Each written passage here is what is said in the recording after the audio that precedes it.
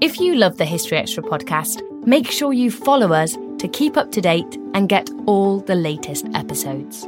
Thanks for your support, and I do hope you enjoy this episode. Life is a highway, and on it there will be many chicken sandwiches. But there's only one McCrispy. So go ahead and hit the turn signal if you know about this juicy gem of a detour. When you need mealtime inspiration, it's worth shopping Kroger, where you'll find over 30,000 mouth-watering choices that excite your inner foodie. And no matter what tasty choice you make, you'll enjoy our everyday low prices, plus extra ways to save, like digital coupons worth over $600 each week. You can also save up to $1 off per gallon at the pump with fuel points. More savings and more inspiring flavors make shopping Kroger worth it every time. Kroger, fresh for everyone. Fuel restrictions apply. Another day is here, and you're ready for it. What to wear? Check. Breakfast, lunch, and dinner? Check. Planning for what's next and how to save for it? That's where Bank of America can help. For your financial to-dos, Bank of America has experts ready to help get you closer to your goals. Get started at one of our local financial centers or 24/7 in our mobile banking app. Find a location near you at bankofamerica.com/talktous. What would you like the power to do? Mobile banking requires downloading the app and is only available for select devices. Message and data rates may apply. Bank of America NA, member FDIC.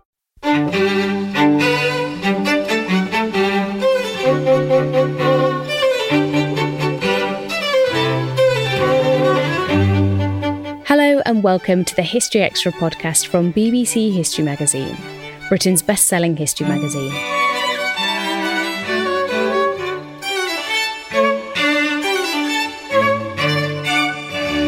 I'm Ellie Cawthorne.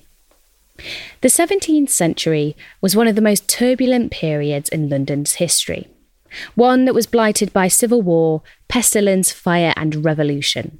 Yet, as Margaret Lincoln chronicles in her new book, London and the 17th Century, it was also a period in which London became the mercantile and political powerhouse that would sit at the centre of a huge empire. Here, in conversation with our production editor Spencer Mizzen, Margaret reveals how a modern metropolis was forged in the century of Pepys, Newton and Cromwell. So, Margaret, your new book, London in the 17th Century, tells a story of one of the most tumultuous periods in the city's history, one that takes in plague, fire, a terrible civil war, and near the end of the century, revolution. But before we go into that in more detail, I wonder if you could set the scene a little. What sort of city was London at the dawn of the 17th century? In terms of size and influence, where would you say it ranked among Europe's great cities? Well, it was a crowded, filthy place, full of dirt and pollution. By 1600, the population had risen to about 200,000, which doesn't sound much to us today. But overcrowding produced foul odours, the markets, masses of debris, 3 days a week. The pigs roamed the streets and scavenged, and wherever the livestock was slaughtered, it was terribly unpleasant. And then east of the city, there were coal-fired furnaces in the glass houses, the soap boilers, and the breweries, which produced thick, acrid smoke. So it was a very unhealthy place. Already it was expanding, so some of the city's wards on the northern side of the city were actually outside the wall. And of course, Southwark was also outside the wall. There was only one bridge across the river, so hundreds of watermen every day would ferry goods and people across the river. And it was a city where most people walked, in fact. I mean, you could walk across the city in less than an hour. It was only about 2 miles wide and 1 mile deep. But the roads were so crowded, it was often more convenient for people to go by water. And the skyline was dominated by church towers. Its streets rang with the noise of manufacture. It was a frenetically busy place. And its glamour defied all problems of disease and crime and pollution. So the poet John Donne famously said, come to plaguey London. It's a place full of danger, vanity and vice, which I think really encapsulates its horror, but at the same time its allure. And as for its rank amongst European cities, well, Venice was the byword for wealth and magnificence. And Amsterdam was growing more powerful by the year because of its trade with the Indies. And if you wanted fashion, Paris had style. So London was by no means in the first rank. One thing that I really got a feel for when reading your book was the lives of Londoners themselves. Their pageants, their riots, their radicalism, their day-to-day anxieties. Is it fair to say that this was an era in which the normal people were able to make their voices heard and shape political events to a greater extent than they'd ever done before? Well, broadly, you're right. Broadly, yes, but with many caveats. So London had a strong civic identity. It jealously guarded its right to run its own affairs. It said it had this charter since before the time of the Norman invasion in 1066. And there was a fair amount of democracy in London. So each of the 25 wards would send an official to the Court of Aldermen and several men to the Court of Common Council, which had 200 members. The city itself sent 4 MPs to Parliament, but of course Parliament rarely sat under the Stuart kings. So the traditional way to get your grievances heard was by petition. And there were large petitions signed by thousands of people, including women. I mean, women sent in petitions. Certainly in the Civil War period, women wearing white ribbons descended on Whitehall and presented their petition. They were calling for peace at that time, but they petitioned about other things too. And people could get their views into print from time to time. There were licensing laws, but during the Civil War, these lapsed. And there were thousands of broadsides and pamphlets published, for arguing for each side of the conflict. The publisher, Charles Thomason, collected 22,000 of these that we can still consult. So there was a lot of fake news going around. And then the Leveller movement in the 1640s called for more franchise, but that was quashed by Cromwell. So people in London could always protest too. They could riot. But something we don't often realise is that London had thousands of apprentices, young men, sort of up to no good most of the time, because London took 5 to 10% of all the apprentices in England. It was prestigious to get an apprenticeship in London. And rich merchants would organise these apprentices to form processions and demonstrations and riots. And certainly when they, attacked the Roman Catholic chapels in James II's reign, these riots were actually a means of getting rid of him. So Londoners did have some effect on public opinion and public affairs. But then when many people tried to get their voices heard, they were hung, drawn and quartered. So you had to be a bit careful. They could be brutally punished. Why do you think London was such a hotbed of radicalism and emergent political and religious ideas in the 17th century? I think its size and its importance meant that any public opposition to the political system tended to focus in London. And insomuch as Puritan values were often opposed to a corrupt court or to wealthy merchants who had the monopoly on trade, they too were popular in London. The other thing to remember is that the city was expanding, but the city authorities didn't have much authority in the suburbs. They had a kind of they were regulated differently. So all the Puritan radical dissent sort of clustered in the suburbs. In Southwark, the tanners and the glovers and the brewery workers were legendary for their sedition and their lawlessness. So after about 1640, in the suburbs, the radical feeling grew. And because Archbishop Laud was instigating church reforms because he wanted to bring back ritual into the church, this kind of radicalized quite middling people. They became more and more Puritan.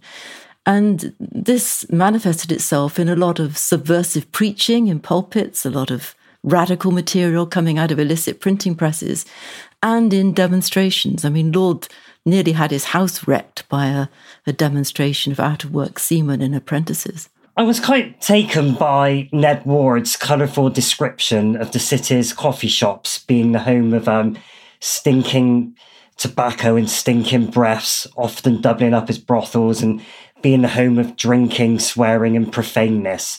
I mean, why did coffee shops become such a focal point of both the light and the dark side of the capital's culture in the 17th century? Well, it's a very good question because, of course, before there were coffee shops, people did all their business in taverns. And before the advent of hot, non-alcoholic drinks like coffee and tea, most Londoners were daily inebriated because they were drinking beer all the time. And I suppose they once they got hold of coffee, they learnt that actually it was better to be sober for business. Coffee shops provided a great address for merchants who might be operating out of rented rooms. So it was like hot desking these days. They had a business address and they could collect their post there. And the popular conception of coffee houses today is that they were places of polite conversation and intellectual debate and sober business. But actually, the streets of Stuart London were frenetic and filthy, and coffee shops are just an extension of this experience. And it's wrong even to think of them as uniformly sober places because people went there after drinking in the tavern to sober up. It was like the 17th century equivalent of getting a kebab, And some coffee shops actually sold spirits and something called cock ale, which is a disgusting concoction of beer and parboiled chicken with spices. The other thing that I think you were alluding to is that coffee shops were wholly implicated in a criminal underworld of theft, receivership, and prostitution. So gangs might steal things that didn't apparently appear to have any value, like pocketbooks or bonds that they couldn't cash in. But then when people advertised for these things to be returned, no questions asked, they could often recover them in coffee shops, for a small reward. So thieves would steal things in order to get the reward rather than the thing that they'd stolen. And as you said, coffee shops were often, part brothel. So there's no simple definition of a coffee shop because some were perfectly sober places where business was done and others were very dubious places, which was essentially a bawdy house. Now, the Civil War was obviously one of the most traumatic and seismic events of the 17th century. What role did London play in the war? I mean, would it be fair to say it was broadly parliamentarian, royalist, or was it split down the middle? Well, London played a crucial role because London was stupendously wealthy, and whoever controlled London had the wealth of trade that was sort of focused there. And they also had the militia because London had lots of trained bands. It didn't have a police force, but it had trained bands that helped to protect it in times of crisis. So Charles never should have left London to the parliamentarians. But London wasn't exclusively parliamentarian. It was pretty split at the beginning of the conflict. And that's because the city aldermen generally did side with the king. They were rich themselves. The king relied on them for loans rather than going to Parliament. And in return for these loans, the city aldermen got a special deal. They got monopolies on companies and things. So once Charles had left, Parliament worked hard to get control of the city. It got rid of the royalist mayor, it impeached him and put him in the Tower. And then it persuaded other important men to sign up to Parliament. And of course, it could do this because it controlled the militia. It could actually impose its will.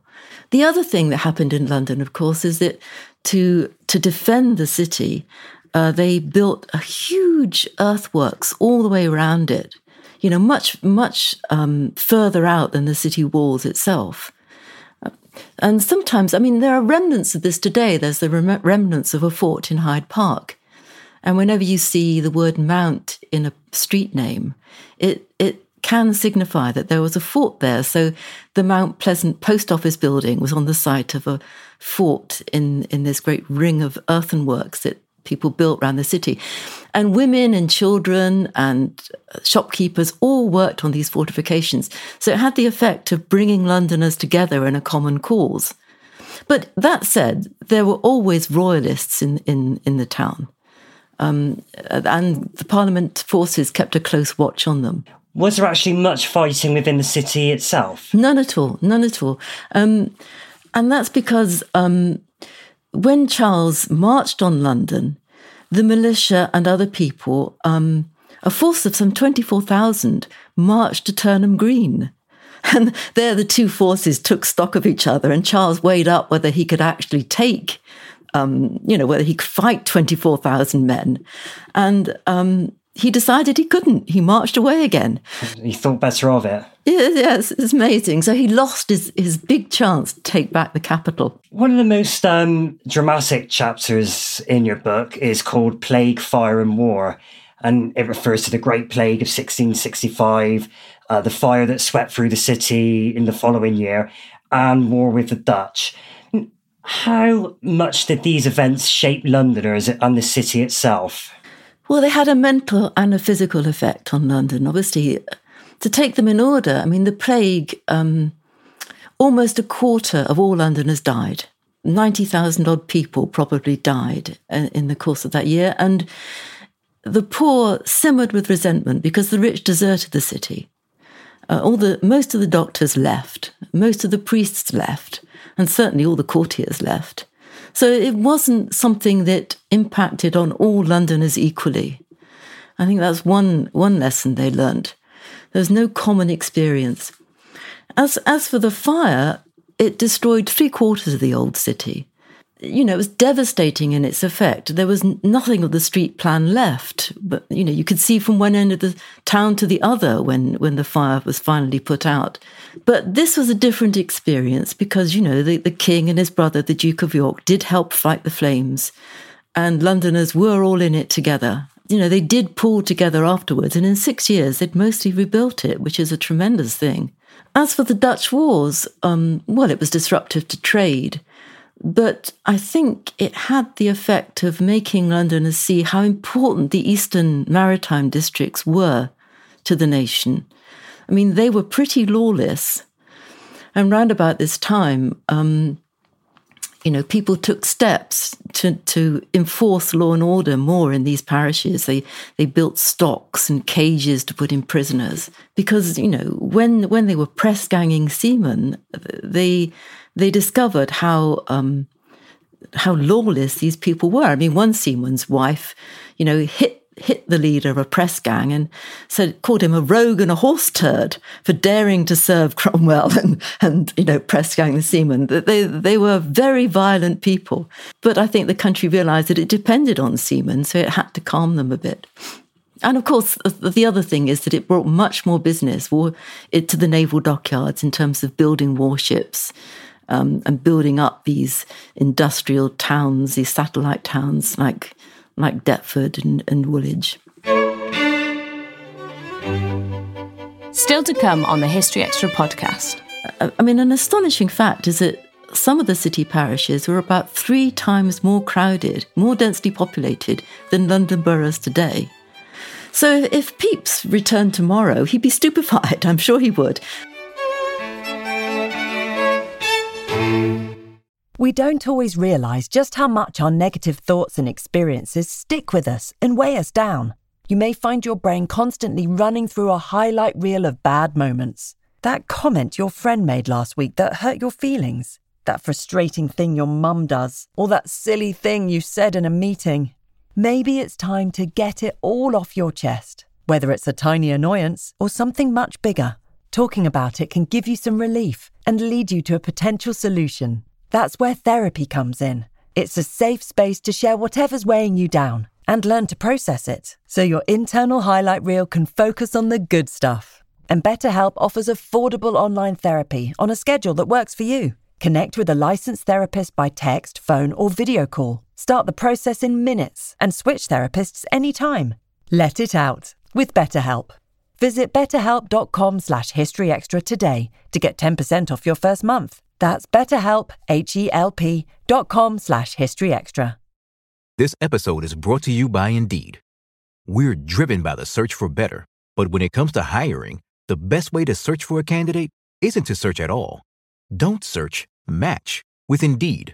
Use Indeed for scheduling, screening, and messaging so you can connect with candidates faster. And listeners of this show will get a $75 sponsored job credit to get your jobs more visibility at Indeed.com/historyextra.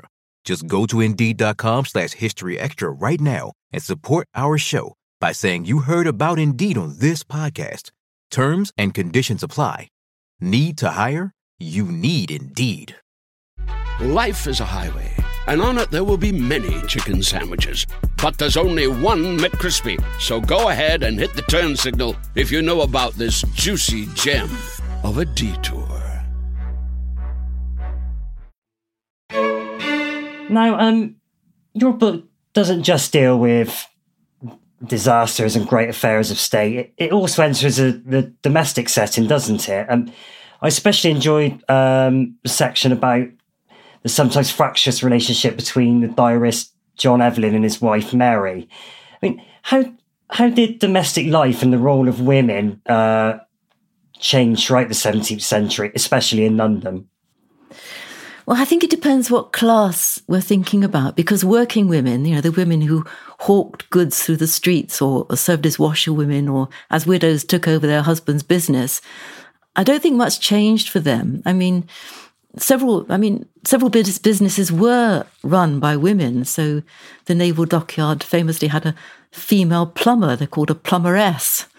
I think women must have been very disappointed by the time of the later 17th century, because during the Civil War period, they were very active politically. In the dissenting sects, the women had equal rights spiritually. They could preach sermons in these dissenting churches.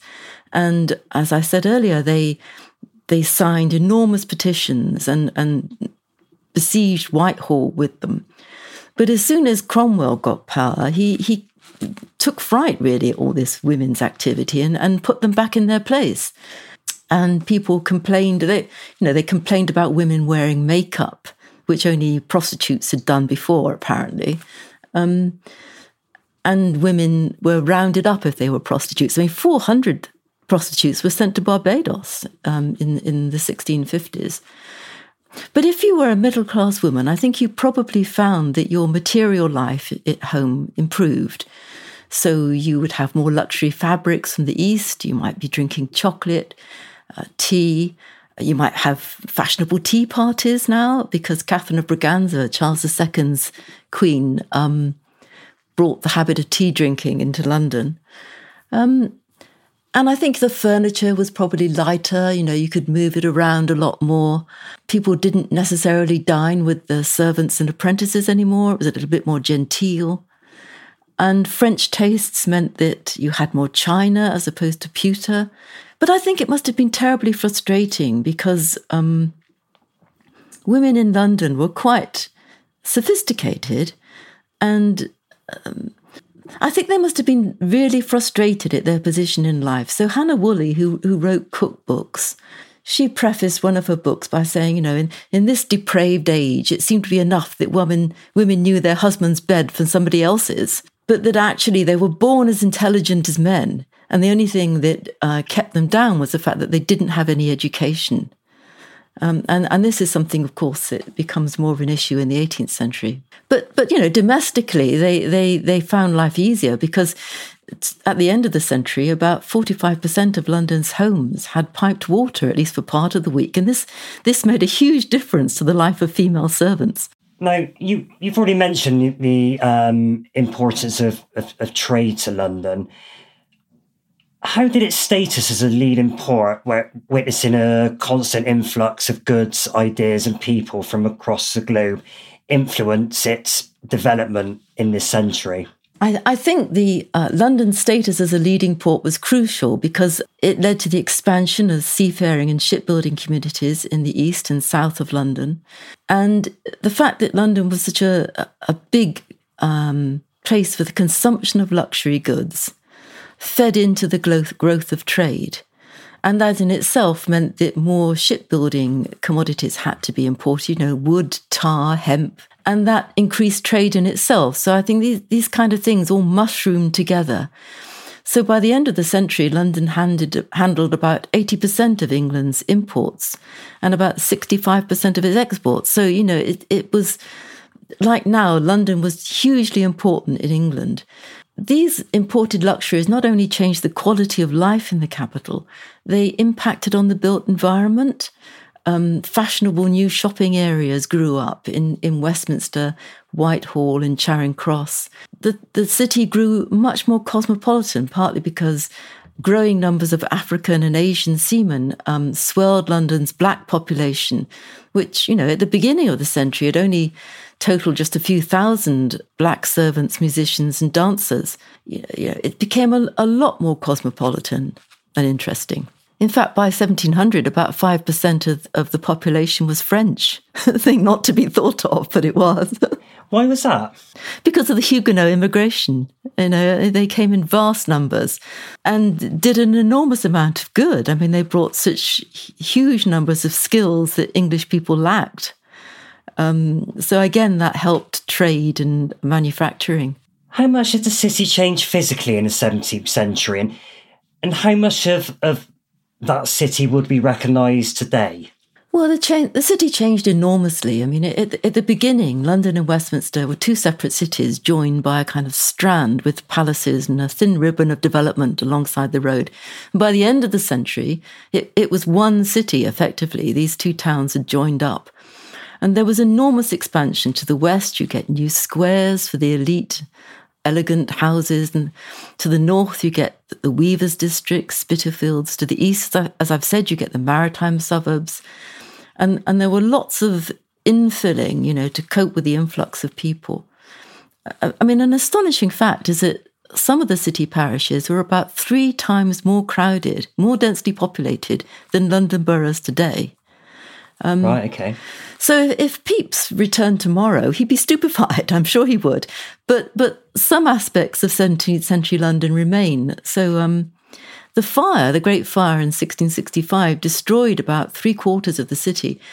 But the street plan was kept when the city was rebuilt, partly because there was no money, partly because there was no time, and partly because London lacked the administrative capability to redesign on more elegant, spacious lines.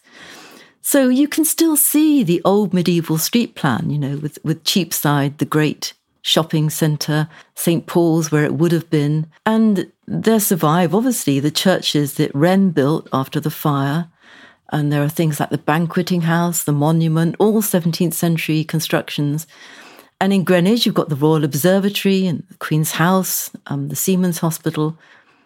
And if you're looking for more lowly dwellings, in Limehouse, in Narrow Street, you can still see some of the early places where people would have had shipbuilding or ship repairing industries there. So if you look, you can find buildings, but it's not totally unrecognisable.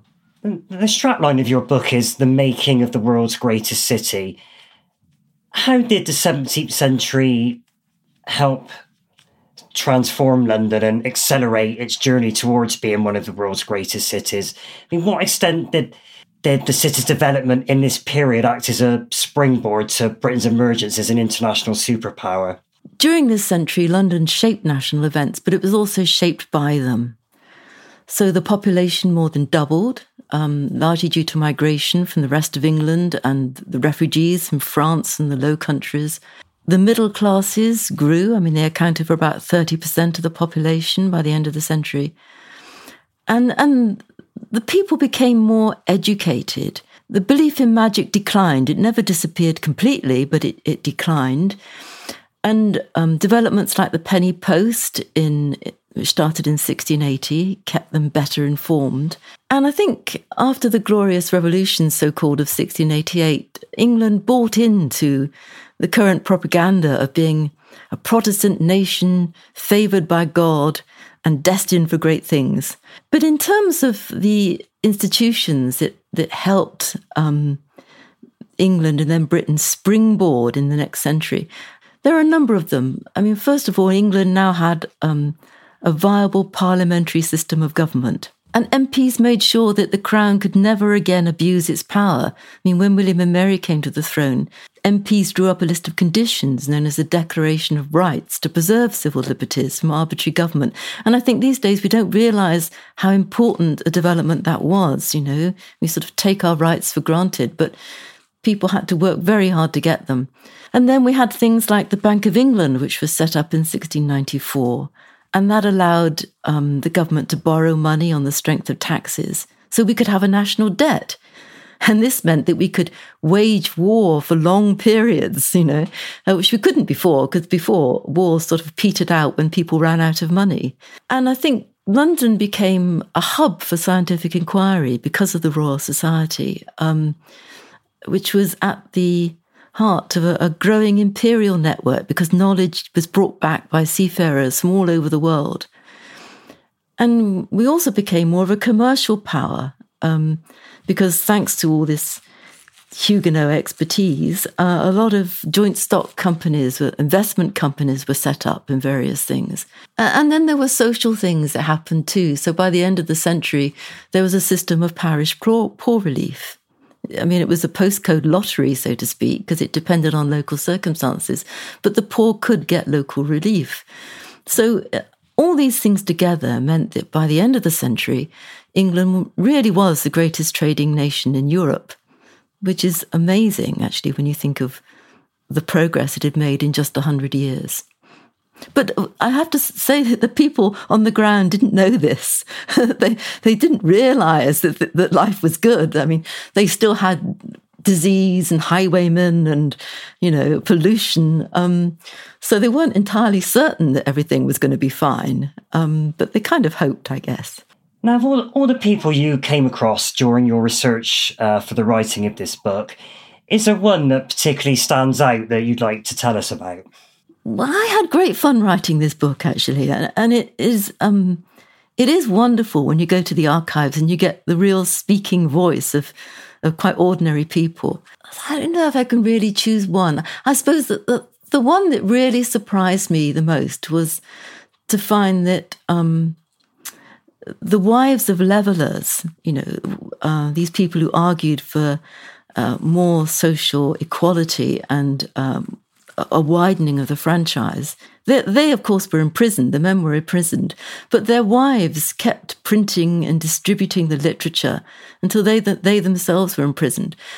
And I think the one fact that brought this home to me is when I read about Mary Overton, who was the wife of one leveller, who was dragged on a hurdle to Bridewell, clutching her child of 6 months at the same time, who was to die in prison. I think this really brought it home to me that people really had to struggle to get the rights that we take for granted today. So I think I'd choose her. That was Margaret Lincoln. London and the 17th Century, The Making of the World's Greatest City, is out now, published by Yale. Thanks for listening. This podcast was produced by Ben Hewitt and Jack Bateman. Join us tomorrow for a conversation on how slavery fueled the British Empire.